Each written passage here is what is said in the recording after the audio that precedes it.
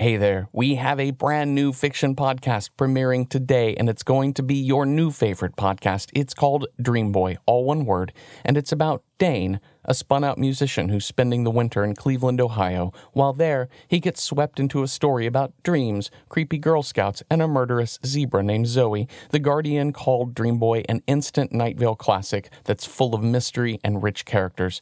As I just said, your new favorite podcast. After this episode, make sure you subscribe to the show at dreamboypodcast.com or whatever podcast app you're using right now. Just a quick warning, this show does feature adult language.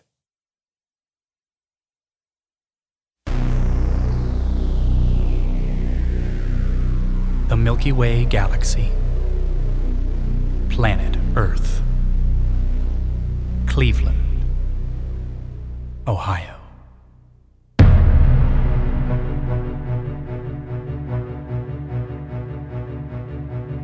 12-year-old Esmerelda looks out the window of her father's single-engine airplane.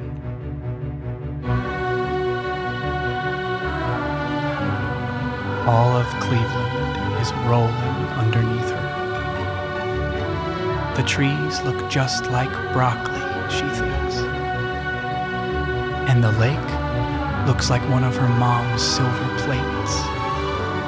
And it's getting bigger in her eyes. And she smiles.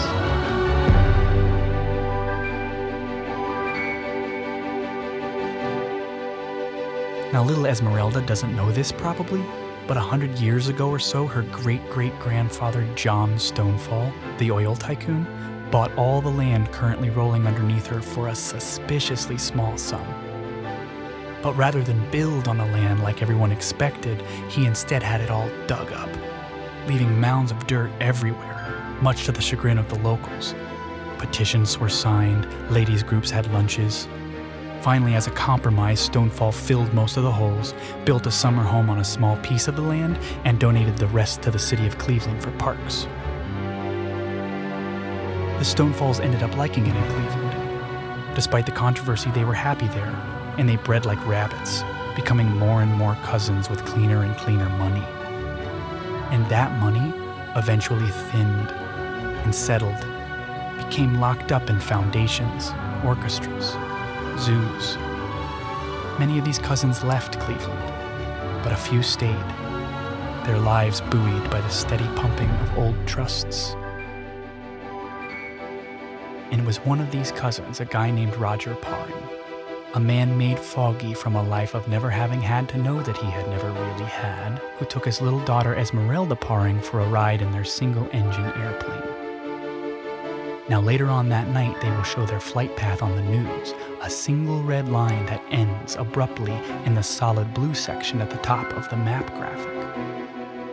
Apparently, their engine began to malfunction as they were right over Pepper Heights, and people on the news later will say they could hear it. A sound like a saw in the sky. But while that plane was still in the air above Pepper Heights, I didn't hear it. I was far below, sleeping late in an old bed in my friend's guest room. Huge white clouds were racing through the sky, making the light in my bedroom change from bright to dim, to bright to dim. But I didn't notice that either. I was deep in a dark dream.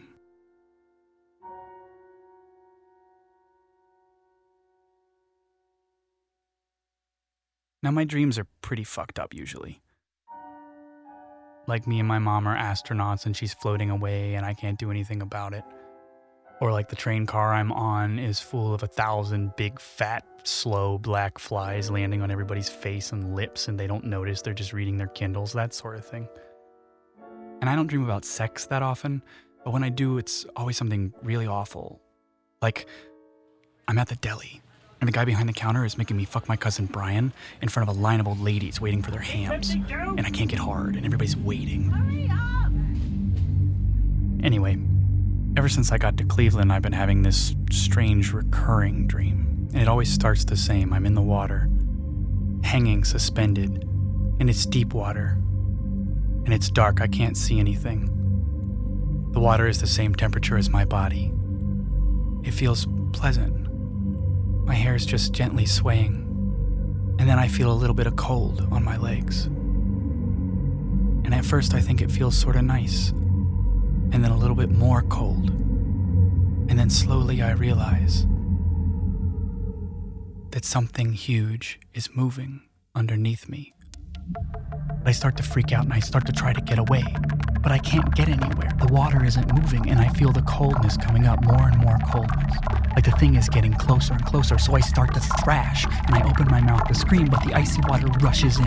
It hits the back of my throat and zooms down into my stomach. I feel it fill me up. And then it zigzags its way through my intestines like a cold knife. And just before it gets to the back of my asshole, I wake up.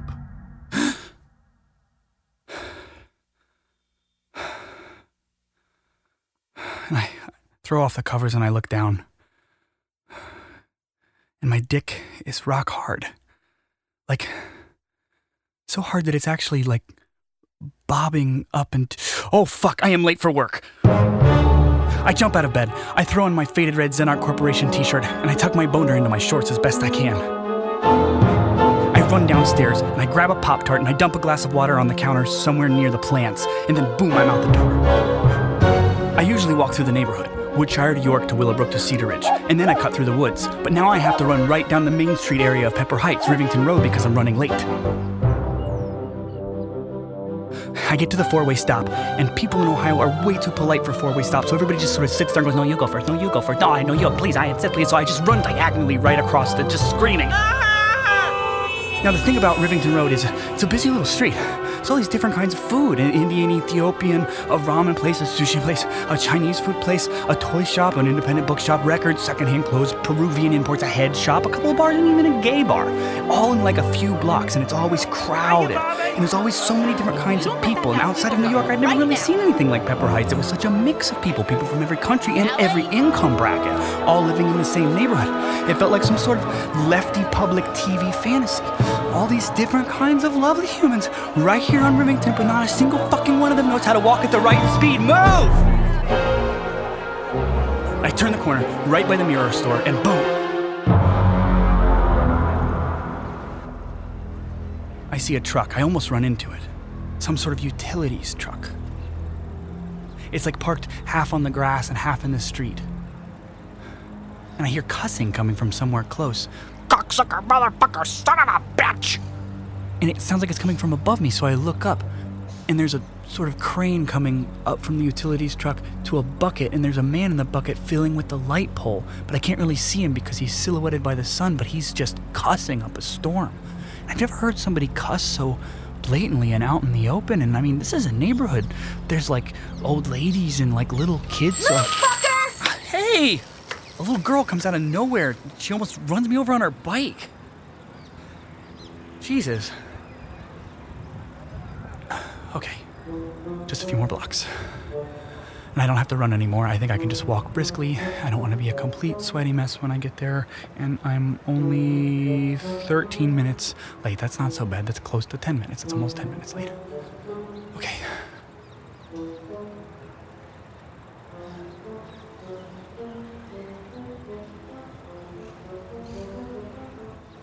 I get to the side entrance. This big metal building, and above the door, there's a sign that says Zenark Corporation, Shuttle Bay 5. I stop for a minute. I take a breath. And then I open the big metal door. The cold air instantly hits me. The security guard gets up from his chair and blocks the hallway. He crosses his arms and stands in front of me. His eyes narrow as he demands to see my ID badge. Really, I've worked here for 3 weeks, and I'm late.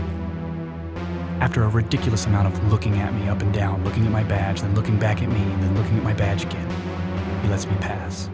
4 more heavy metal doors, and finally, I'm in the shuttle bay. Mission log 10/18/21/35. Project objective: to survey the 69 known moons of Jupiter for possible helium-2 deposits. You are to report any signs of helium-2 directly to your superiors at Zenark Corporation upon debriefing. All 69 target moons are classified as lifeless, but nonetheless, you are advised to keep your scanners on. Be safe and happy hunting, miners. Okay, hold on for a second. I know what you're thinking. Cleveland? Why Cleveland? Why did I go to Cleveland? Well, I went to Cleveland because I was tired. Tired in like a cosmic sense, in like a big sense, not just like day-to-day tired, not like I need a nap tired, but like I need a 6-month soul nap tired. And my friend Emily was going to be gone for 6 weeks, so she said, come stay in my house, water my plants, and you can be alone. And I thought, alone time, that sounds great. It's what a gift to somebody who's been living in New York, especially a musician. So I thought, I'll write an album. And so I went. I took my keyboard, I set it up in her living room, I turned it on, I sat on the bench, and grindered. And ate my way through an Amazon shipping error of Doritos, but every once in a while my free hand would reach out and blindly finger a random chord. Grinder for some people I think is fun, like they can just pop into it and then pop right back out of it whenever they're done. But for me, I've never been able to stop having fun, but not in like a I'm always having fun kind of a way, but in like there's so much fun that it hurts kind of a way. And it just eats all my time, obsessively. But after 3 days, I still hadn't gotten laid, and all my white keys were orange. So I deleted Grindr again and started looking for a job. But after literally walking into a mirror while dropping off my application at the American Apparel and being given what I thought was a rather gauche, but nonetheless classic runaround by the assistant manager at the Chipotle, I was running out of options within walking distance. But I finally scored a late season job working at this tiny little neighborhood amusement park. It's called the Pepper Heights Zoo. And this place had been a risk-free tax haven since before plastic was invented. It was like a nursing home for old oil money. And the zoo part was a motley collection of creatures gotten cheap for various reasons. But the most popular attraction by far, the animal on all the lunchboxes, the star, was an elderly zebra named Zoe. Now, I don't really have any experience with animals myself, so they gave me a job as a ride attendant on one of the few rides, this large indoor roller coaster called Jupiter's Lifeless Moons. It was right next to Zoe's exhibit. Everyone just referred to it as the Moons. It was a pretty tame ride, actually, with a rider minimum height of only 48 inches, 44 if you had an adult. And the whole idea was that it was a space shuttle that took space prospectors out to the moons of Jupiter to look for helium-2 deposits. And my job as an employee of the fake space prospecting company, the Xenarch Corporation, was to unload the kids, instruct them to report any helium-2 deposits during their debriefing in the next room. And I had to use my most official-sounding voice. And the park did a pretty good job making it all seem spacey and fun. There were flashing lights and space props. And in line, you heard a robot voice saying the mission objective on loop. Mission log 10/18/21/35. There was even, like, space adventure music playing from hidden speakers during the ride itself. That was a cool thing about the Pepper Heights Zoo. They piped in music all over the park, like specifically made for the park. A lot of it was recorded years ago by these 3 ladies. They were sisters. The something sisters. I don't know, but you can buy their CD in the gift shop. Dreamboy, Dreamboy, Dreamboy, you're my only dream boy. Dreams fade into the night, but rather than die away, why won't you stay? Dream boy, you're my only dream.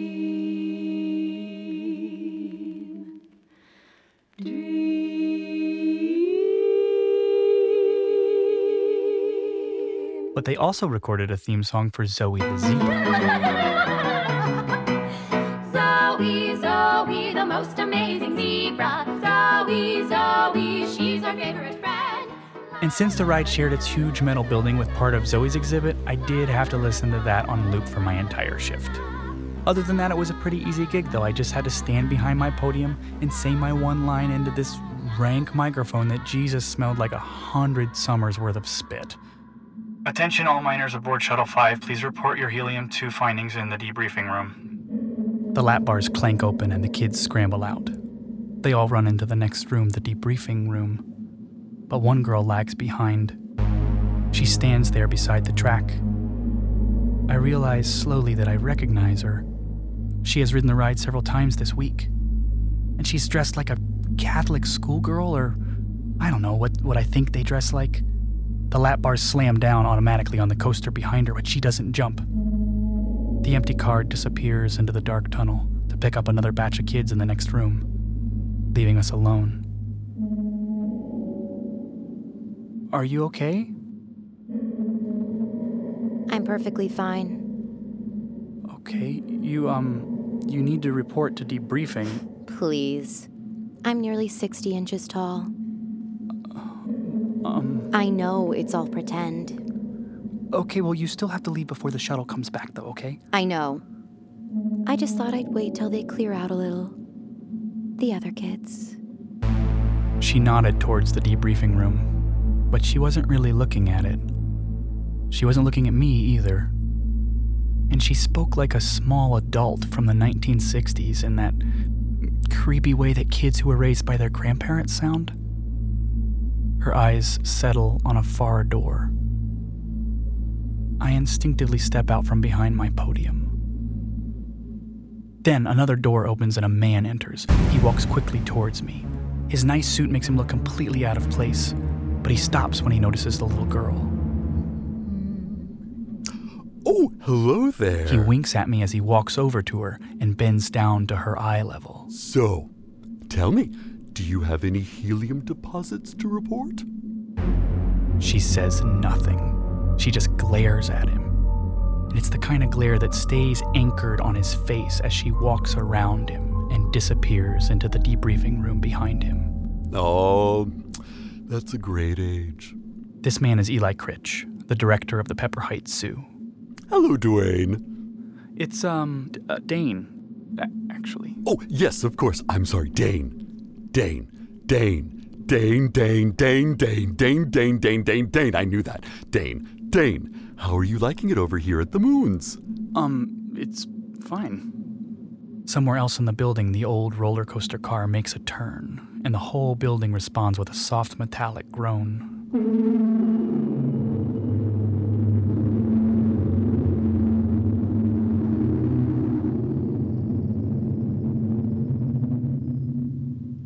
Okay. Well, I just wanted to give you an updated set of keys. Changed the locks last night. I can't be too careful. What with the current rigmarole situation. He sets a keyring onto the podium, 2 shiny new keys on it. That's the broom closet, that's the front of the ride, and that should do ya. Then he smiles, and there's an awkward moment where he's just smiling at me. And then the smile turns off like a neon sign and he walks away. But he stops short in the middle of the shuttle bay and turns back around, that green shuttle approaching light flashing on his nice suit. Oh, indeed. You do know that door leads to Zoe's nighttime enclosure, yes? He points at the far door. I nod slowly.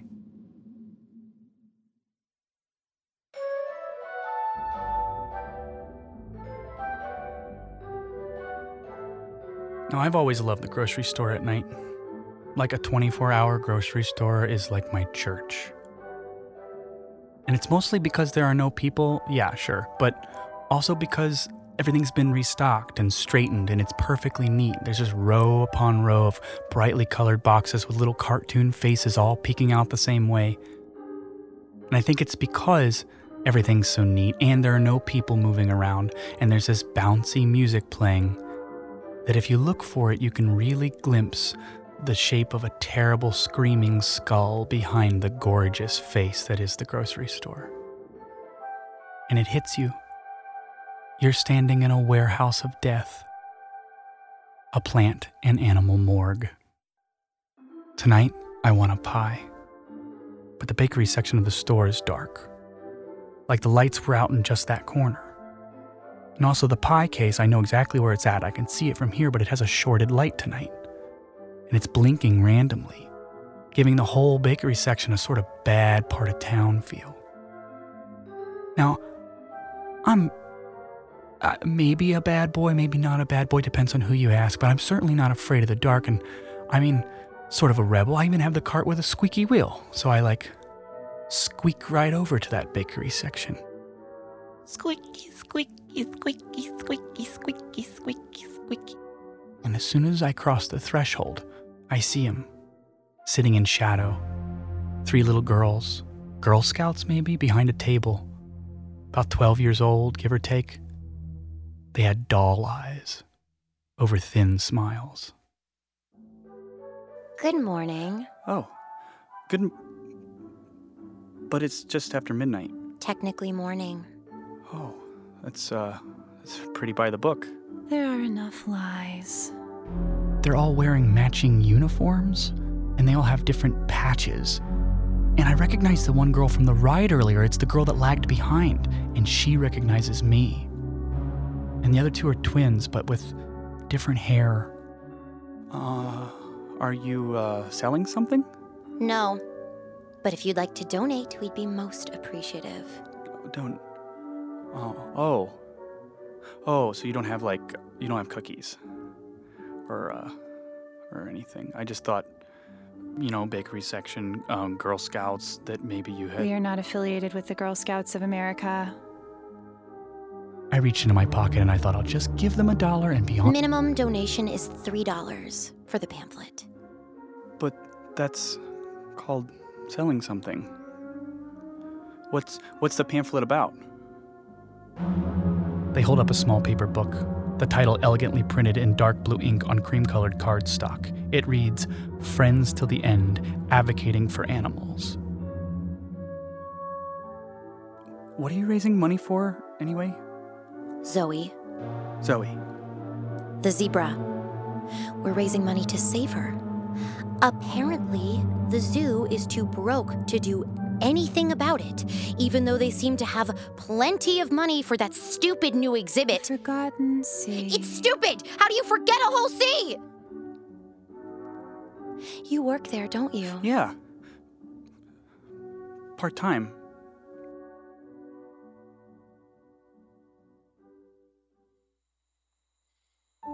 Walking home, I couldn't stop thinking of how that little girl said the word zebra. Zebra.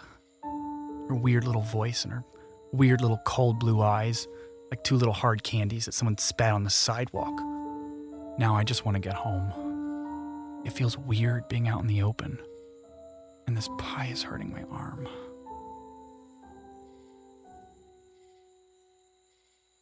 Oh, thank God. I walk up Emily's steps. I open the screen door, but it hits something. I bend down to pick it up. What the? It's a small cardboard box. It feels warm in my hand. There's a name written on top of the box in beautiful cursive. Luke Prescott. I don't know anybody named Luke. I look around. Nobody's out. All the windows in all the houses are dark. Then the smell hits me. Cinnamon and cardamom. I look down. I open the box. And more of that smell billows up. It's a small spice cake. And it smells like 1,000 Christmases. I instantly feel wrong for looking, so I close the box back up again. I go inside and put the cake in the fridge. I think I'll just text Emily tomorrow and be like, do you know anybody named Luke? I get a fork and I sit down with the pie box in front of the TV. I open it and I wait for a pillow of delicious smell to hit me, but it doesn't.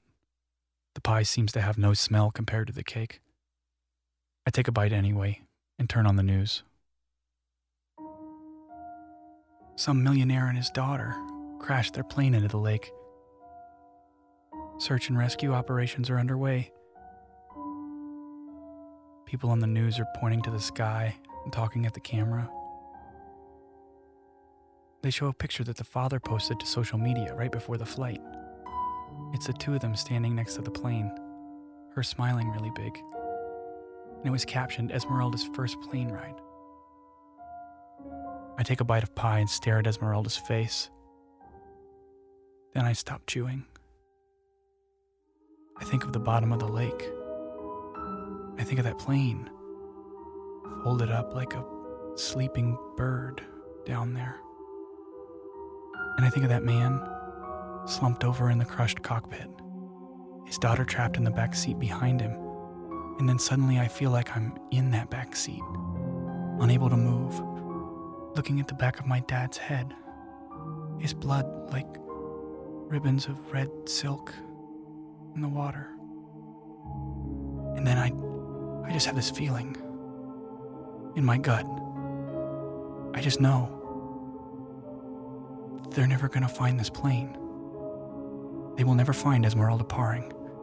She'll be down there alone forever.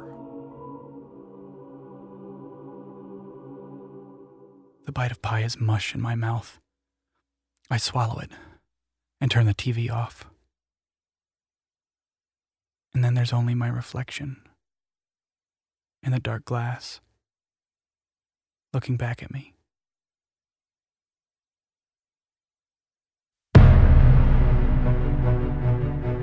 Dreamboy is co-created by Dane Terry and Ellie Heyman, developed and directed by Ellie Heyman, written, composed, and performed by Dane Terry, featuring Cecil Baldwin, Avery Drought, Gianna Mossi, and Morgan Meadows.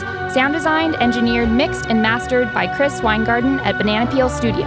Creative producing and assistant direction by Ashlyn Hatch. Editing by Alexander Charles Adams. Marketing by Adam Cecil. A very special thanks to Christy Gressman and Night Vale Presents.